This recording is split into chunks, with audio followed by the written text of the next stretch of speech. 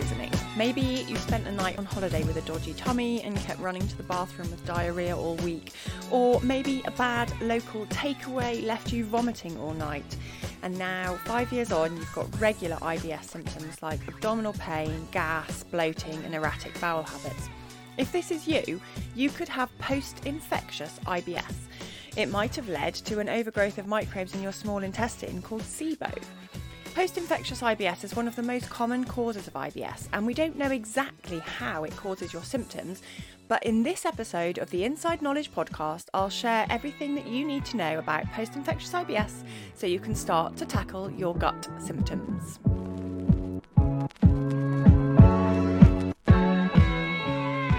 Hello and welcome to episode 10 of the Inside Knowledge for people with IBS. I'm Anna Mapson. Today, I would like to talk to you about post-infectious IBS and how some of the symptoms that you're getting can start after an incident of food poisoning or a gastro bug, like a tummy bug. It's quite a common cause of IBS, and it's thought that between something like 5 and 30% of people who have IBS, this was their trigger. It happens where your gut's nervous system or the mucus lining becomes damaged as your body is trying to get rid of a pathogen. So it starts with us eating something bad and kicks off to these long-lasting symptoms. Some people that I work with have a really clear memory of an episode of food poisoning that they know triggered their symptoms. Other people might just think, oh, I did have that food poisoning once, or, there was an episode where I got a stomach bug and had diarrhea, vomiting, and then actually, my symptoms did start after that. But IBS can start from all kinds of causes and triggers, so it's just one potential cause of your IBS. The symptoms of post-infectious IBS are very similar to other kinds of IBS, but typically people get a lot more abdominal pain. Tends to be more common to have diarrhea rather than constipation predominant IBS. Lots of bloating and gas, like feelings of rushing to the toilet and maybe seeing mucus in the toilet. Those kinds of things can be common to any kind of IBS, but specifically tend to be really common with post-infectious IBS as well. There's different sort of research about who is most likely to get post-infectious IBS, but some studies have shown that 1 in 10 people will go on to develop IBS after getting a stomach bug of some kind. This is about a 4-fold increased risk of getting IBS compared to people who have not had a stomach infection. The main pathogens that go on to be implicated in post-infectious IBS include Campylobacter jejuni, Salmonella, Shigella, and E. coli, norovirus, and Giardia lamblia. These are all quite common, often food or waterborne pathogens that you can come across in a range of different places around the world, and also different types of food preparation errors that could lead you to eat something that was infected with these bugs. It tends to be the people who experience the worst kind of acute infection who go on to get a more serious post-infectious IBS.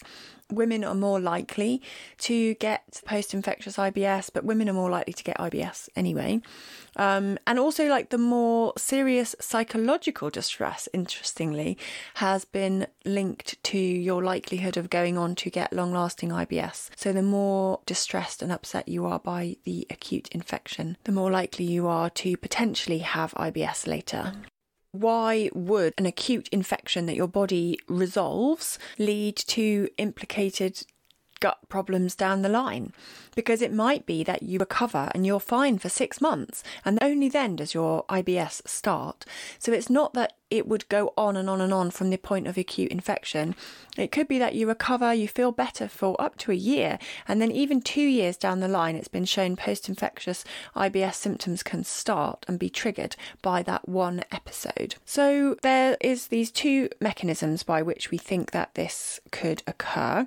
First one is going back to the migrating motor complex. So I talked about this quite a lot in episode 3 when I talked about when to eat, and I was talking about how to engage this little cleaning mechanism that goes through your small intestine, and it moves through the small intestine when we haven't eaten, keeps it clean, gets rid of old food, dead bacteria, and just like debris that we need to get rid of. the thing to remember is you can have a slow migrating motor complex, so a slow cleaning process, but have diarrhea or a fast transit of food through your colon. So just because you've got diarrhea doesn't mean you haven't got slow migrating motor complex. And this is something that is really important. Now, because a lot of people who have post-infectious IBS are more likely to have diarrhea predominant symptoms. So the way that this works is a little bit complicated, but basically you eat a food that is infected with a bacteria. This pathogen will release a toxin, and the toxin damages your gut cells. The type of toxin that is released is called cytolethal distending toxin. So it's released into the gut by the pathogen, and because it's damaging your cells, your immune system sweeps into action. Now that cytolethal distending toxin, let's just call it CDT, your immune system will release an antibody, like an anti-CDT, to minimise this damage. Your body's trying to protect you from the damage to the pathogen. Now, the problem is with this anti-CDT antibody is that it can cross-react with a protein that helps us with our migrating motor complex. There is a protein called vinculin that is released to help connect our nerve cells in the gut. So these cells, called the cells of Cajal, which move the migrating motor complex along, if they do not get the vinculin protein, then they can become a bit damaged and that process can slow down. The problem is that this anti-CDT, the antitoxin antibody, can cross-react with vinculin and create anti-vinculin antibodies. So your body is stopping the process. It's almost like an autoimmune condition where your body is doing something to attack itself, something that we don't really want it to do. If your migrating motor complex doesn't work properly, if it is slowed down and stopped, you can end up with more bacteria in your small intestine that interfere with your digestive processes. And it can cause all the symptoms like IBS, like bloating, gas, pain, diarrhea, and other systemic problems like brain fog, aching joints, and bladder pain can be very much associated with this overgrowth of bacteria because they're interfering with your body's natural digestive processes. The other way that an infection could change your digestion long term is that the infection can alter your immune function in the gut. So as I mentioned, your body is kickstarting this inflammatory cascade to try and remove the pathogen. So it's drawing water in to cause you diarrhea, to wash it away. It's causing you to vomit. And this is really turning your immune system on. You can often feel achy, shivery, a bit fluey when you have a real acute infection. It could be that your immune system doesn't quite switch off. So you've got low grade chronic inflammation in the digestive tract that is causing you to maldigest your food on a longer term basis. We don't really know a lot about this, but there are sort of signs that some people with IBS have got increased inflammation markers at a low level. So not at the level that would be considered to be inflammatory bowel disease. The third reason why an infection could cause longer-lasting IBS symptoms would be a longer-lasting change in your gut microbes. So potentially this infection has altered the bacteria in your small and large intestine to the extent that your body really struggles to recover it. And it could be reliant on diet, how much fibre you're eating, how many plants you're eating. And this can impact on your ability to regain a healthy gut microbiome after an infection. And the very last thing I'll mention just before we get into what to actually do about it is just to say some people never really recovered after COVID and felt like their gut was never the same and they kind of ended up with a type of IBS after getting COVID a few years ago. So just an additional relevant recent development in terms of post-infectious IBS. The treatment for IBS after an infection is pretty similar to any other type of IBS. It depends a little bit on the types of symptoms that you're getting, the types of reactions that you're getting to food and things that you do to see what is going to work for you. But I think I would break it down into food and like dietary triggers, then into sort of managing your nervous system and the migrating motor complex, and then thinking about trying to rebuild your gut microbiome. And then the fourth element would be just your general health and sort of well-being. So let's get into each of those. Dietary wise, we're really talking about symptom management. So how to reduce the effect of food on your digestion rather than looking to cure IBS or remove this post-infectious IBS from your life. It's more about how to manage your symptoms. Key diets that you can try would be to trial the low FODMAP diet, and this is a way of identifying which particular types of starches or carbohydrates may be an issue for you. Is it more to do with fructose? Is it lactose? Is it the fructans, which includes wheat, onion and garlic?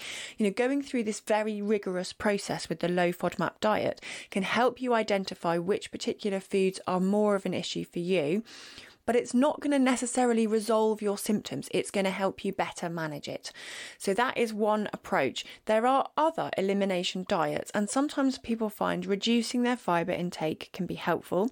For other people, it's increasing your fibre intake. So there's definitely not one rule that works for everybody, and that is for all IBS, but specifically for this type of IBS. Now, the reason reducing your fibre long term doesn't work is that you are then going to be reducing the amount of good gut bacteria in your gut microbiome.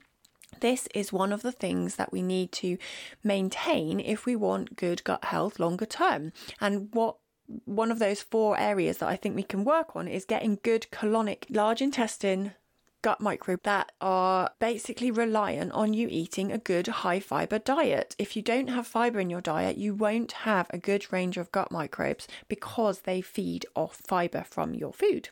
So that's one of the things you can do to try and start changing your gut microbes. The other thing is to try taking probiotics to put some live bacteria in you. This can be a bit problematic because for some people it can cause more bloating. So you have to choose the type of probiotic very carefully, and you have to think about how to take them in order to try to minimise your symptoms. Now, the other 2 things that I think are really important is trying to get better control over this migrating motor complex. So I mentioned about the beginning, the nervous system impulse that sort of moves through your gut and helps it clean. We want to try and reconnect this process.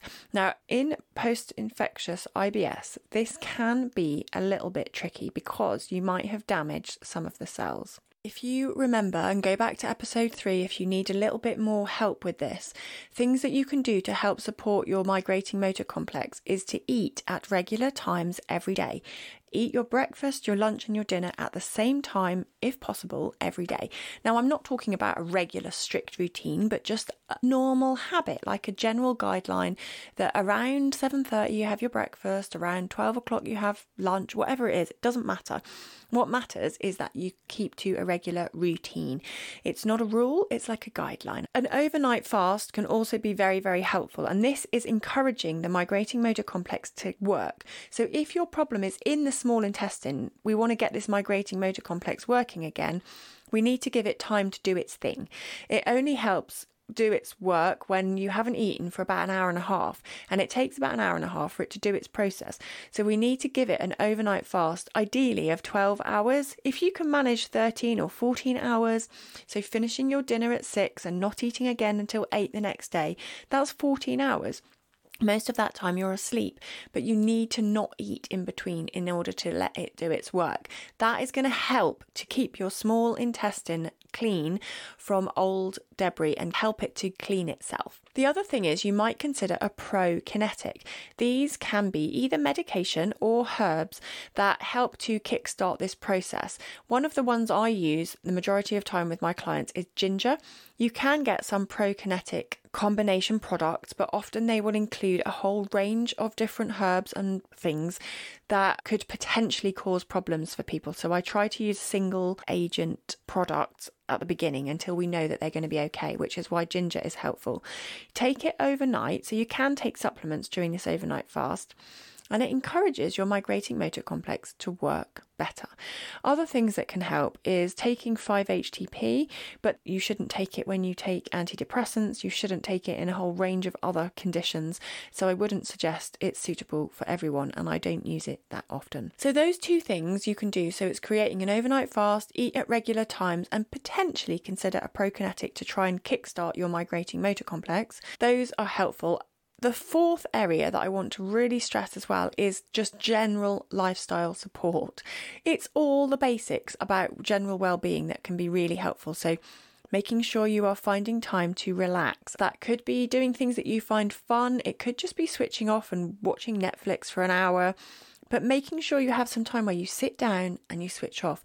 Now, for some people, you do find it relaxing scrolling through your phone. For other people, it's not real relaxation. You're not actually switching off, and you kind of come out of those scrolling half hours feeling quite wired and stressed, and it's not actually relaxing. But often that is one of the first things we do as we reach for our phone. So managing your stress levels in a healthy way can be very helpful. Also, making sure you have enough sleep. Allowing yourself 8 hours to get a proper sleep. Some people going to bed and they're only giving themselves 6 hours before they need to get up again. There's going to be no way you're going to get 8 hours sleep. Now, not everyone needs 8 hours sleep, to be fair, but roughly that is a good amount of time to try and aim for at least getting rest in your day. Also, gentle exercise, daily movement, really important.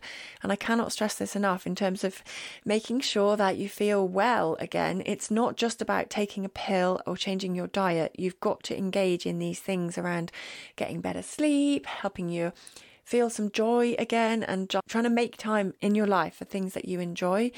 And that can be really hard when you've been living with a chronic health condition for so long. One of the best ways to do that is spending some time outside, spending some time in nature, and it can be really relaxing. There's been research showing that just like looking at trees and looking at the sea is actually very calming for us as humans. And so we spend a lot of time inside and trying to get outside, trying to get a bit of daylight as well, which also helps regulate your sleep. If your post-infectious IBS has led you to get SIBO, and I'm going to do another whole episode on that next week, really diving much more into this small intestine bacterial overgrowth, then there are varying types of medication that you can take in order to kill off some of the microbes that could be living in your small intestine. Try and get rid of them and reduce down the amount of fermentation, gas, bloating and that kind of thing that could be interfering with your digestive processes and making you feel really poorly. To summarise, the couple of things that you can focus on if you think you've got post-infectious IBS, firstly would be to identify your food triggers, and I suggest doing that via either the low FODMAP diet or another clear elimination diet with very clear rules, and you understand what you're getting out of it. And that will help you identify whether certain foods are making things worse. Sometimes just taking them all out of your diet, letting your body recover for a little bit, letting your immune system calm down can be enough to bring them back in again and eat a normal diet. Generally though, once you've identified your food triggers, outside of those triggers, you want to be eating as wide a variety as possible, eating a really good range of different plants and proteins, and making sure that you are getting a broad and balanced diet. And part of that is about feeding the good gut bacteria and making sure you've got really good colonies of beneficial gut microbes in your large intestine. So firstly, find out if there's food triggers. Apart from the food triggers, eat almost everything else that you can and try and eat lots of fibre, lots of protein, and that will help you potentially to increase your gut microbes. You might want to expedite that, speed it up a bit by taking a probiotic supplement. That can be really helpful for some people who have IBS, and people can find quite good improvements, but it depends a lot on the type of probiotic that you take.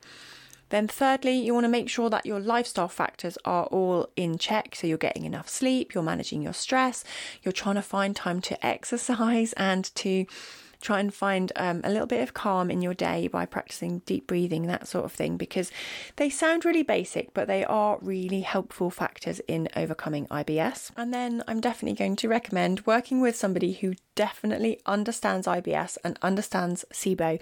And if you think I can help you, all you need to do is get in touch with me via my email address and let me know that you'd like to set up a discovery call.